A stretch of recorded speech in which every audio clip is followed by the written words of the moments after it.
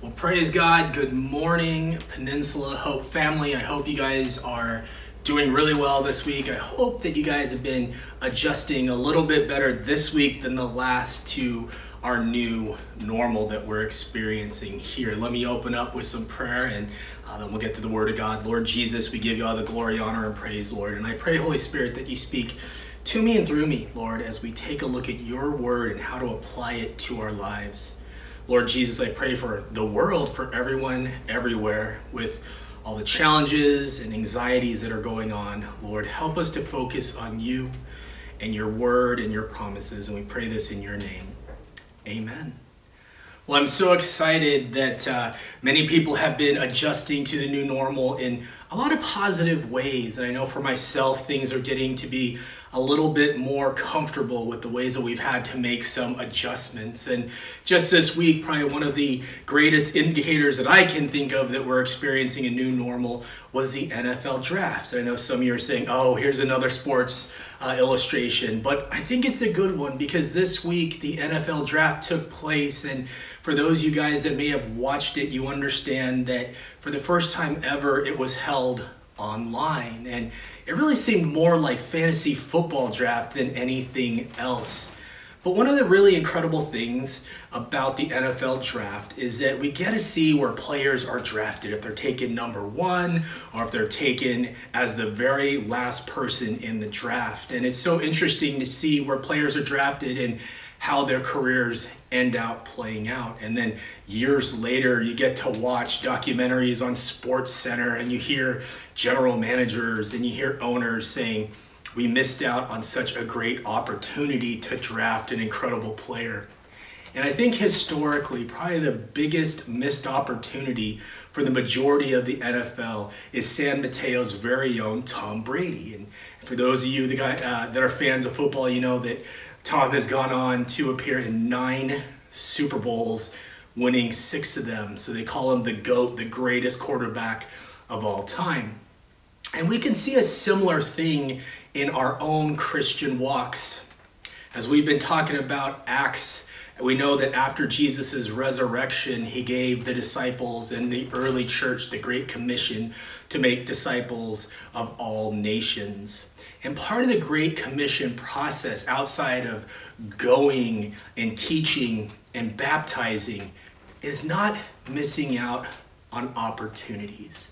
So today we're going to take a look at one of the first opportunities that the disciples had to fulfill the Great Commission, and it's found in Acts 3, verses 1 through 10. And it says, one day, Peter and John were going up to the temple at the time of prayer at 3 p.m. Now a man who was lame from birth was carried to the temple gate called Beautiful, where he was put every day to beg from those going into the temple courts. When he saw Peter and John about to enter, he asked them for money. Peter looked straight at him, as did John. Then Peter said, "Look at us." So the man gave them his attention, expecting to get something from them. Then Peter said, "Silver or gold I do not have, but what I do have I give you. In the name of Jesus Christ of Nazareth, walk." Taking him by the right hand, he helped him up, and instantly the man's feet and ankles became strong. He jumped to his feet and began to walk. Then he went with them into the temple courts, walking and jumping and praising God. When all the people saw him walking and praising God, they recognized him as the same man who used to sit begging at the temple gate called Beautiful, and they were filled with wonder and amazement at what had happened to him.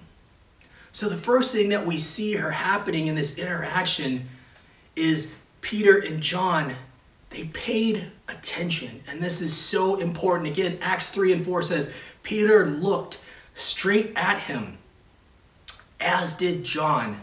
Then Peter said, "Look at us." When the Great Commission was given, the disciples were told to start out in Jerusalem. And this is because it was the nearest place of opportunity. It's where they lived. And since the disciples were Jewish, this meant that the most logical place to start was the temple. So that's what we see Peter and John doing. We're also told that they arrived at 3 p.m, which was one of the times of prayer. This meant that they would be around the most people possible. And this is likely the same reason that the lame man was put there as well, because he was there hoping to get alms, hoping to get money from passersby going into worship.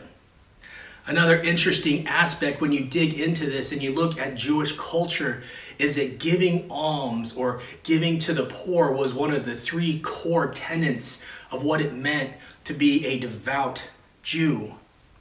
However, the interesting thing is most of these Jewish individuals, they were in such a rush to get to the temple to prayer that they gave their alms. They probably just maybe threw them at his feet. But they really weren't paying attention. And this got me, or actually reminded me of this comedy that Sandra Bullock put out years ago. It was called 2 Weeks Notice. And there's a scene where Sandra Bullock, who's a lawyer, she's just so preoccupied with things, and she's walking down a city street and she sees this guy and she thinks that he's homeless. And so she goes and she throws some coins into his coffee. Well, what she didn't realize was he wasn't homeless, he was a construction worker, and he was just dirty from a day's work, and so he got so upset. So instead of helping the situation, she made it worse. And that's because she was not truly paying attention. I saw an author that talked about opportunities and not missing them like this. They said real opportunities are like salespeople that knock on the door or call us while we eat dinner at night. We don't want to open the door because we are irritated. We think we know how it's going to pan out, or we're too scared to say no when they ask us a question. Real opportunities are the ones we don't immediately see. They come by at the most unexpected, mostly inopportune times. We are so obsessed with other distractions or our own opinions that we normally miss the majority of opportunities that come across our path.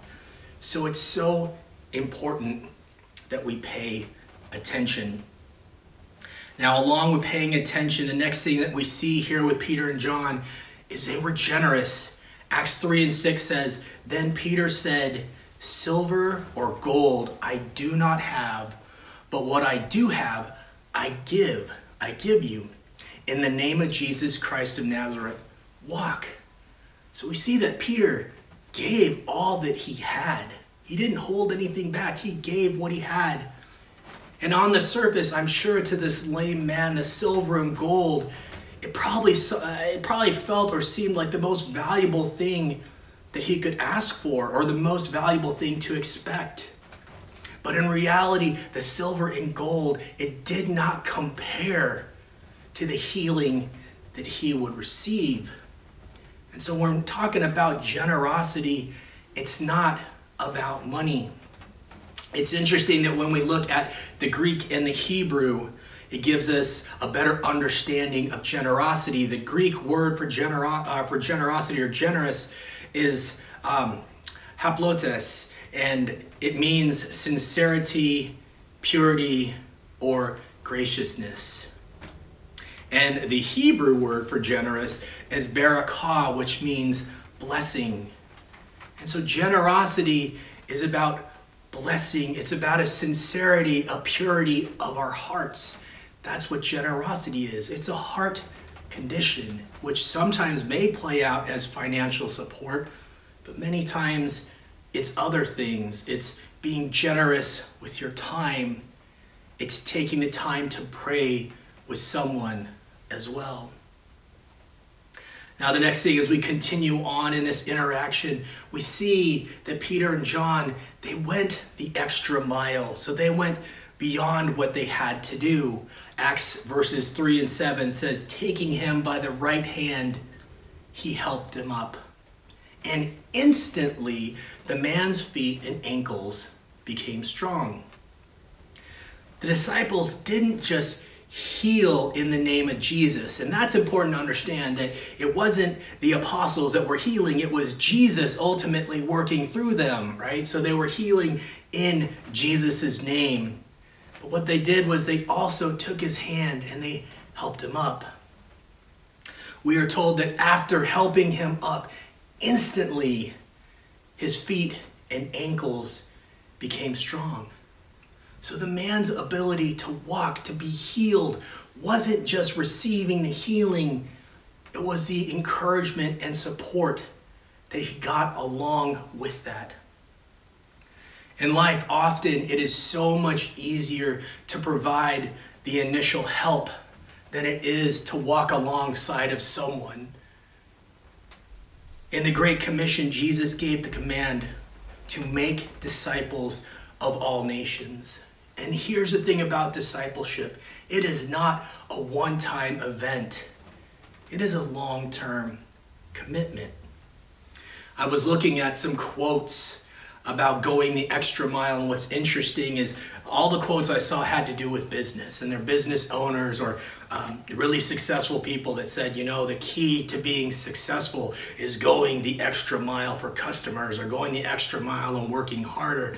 And it's got me thinking that, I think the same can be said with our faith as Christians, that if you want to be a successful Christian, then you need to go the extra mile. And so we have to have that mindset. Do we want to be successful Christians, right? Do we want to go out and help people? Amen? There is this interesting thing, though, that we have to keep in mind when we talk about going the extra mile. And that is, there are going to be some opportunities that cross our path that are going to be one-time events. We're not going to be able to walk alongside of people for the long term. It's going to be one situation, one response, and that's it. So it's important that we recognize that it is a blessing, that we actually can be blessed by blessing others. Proverbs 22:9 says, "The generous will themselves be blessed, for they share their food with the poor." So in being generous with others, we also get something out of it. We are also blessed. Peter and John, they didn't receive anything for this healing of the lame man in the name of Jesus. They didn't get a thank you. We don't read that the lame man jumped up and said, "Thank you both." We don't see that. They didn't receive any payment.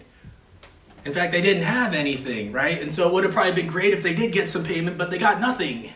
In fact, what's so interesting is Peter and John ended up getting put in jail because they used healing the lame man as another opportunity to preach the word of God. And so what they got was some trouble. They got thrown in jail. So some of the opportunities God provides us with, they're going to be one-time opportunities to serve. We may not get any recognition. We may not see the changes that are taking place in the people that we're serving, in the people that we are being generous with our time, with our efforts with. And quite honestly, we may never know if what we did even made a difference. So it's important that we understand, that we get the concept that we are blessed by blessing others. And hopefully this idea, this concept becomes even clearer when you understand that this interaction of the disciples and the lame man being healed, it is an illustration of evangelism. Because for people that do not know Jesus as their Lord and Savior, they have needs. They have a great need. And just like that lame man, they may think they know what they need. They may be looking to the world. They may look at all these different things to fulfill these desires, these wants that they have. But ultimately, what they need is the life-altering change that only comes from a relationship with Jesus Christ. So as we close out and before I pray, I really want you guys to take this to heart. I want you to think about, especially in this season of sheltering in place, when we see so many people that have needs, people that are open to prayer, that are open to people walking alongside of them. I want to challenge you to look for those opportunities, to not miss out on getting to minister to others, to get to truly love people where they're at, and ultimately to share the gospel message with them. Amen. Lord Jesus, we love you so much. Lord, and I pray that we take encouragement from your word. I pray, Lord, that each and every day, through your Holy Spirit, that we are paying attention, Lord Jesus, that we are being generous, that we are willing to go the extra mile, and we understand that it is a blessing to bless others. Holy Spirit, help us to see the opportunities that come across our path. Help us to partner with others to transform the Bay Area and beyond through the love of Christ. And we pray this in your name. Amen. We love you guys. We hope you guys are going to join us for Zoom at 10:30 on Sunday. Hope to see you guys soon. Again, Emily and I are praying for you. We love you. Have a blessed day.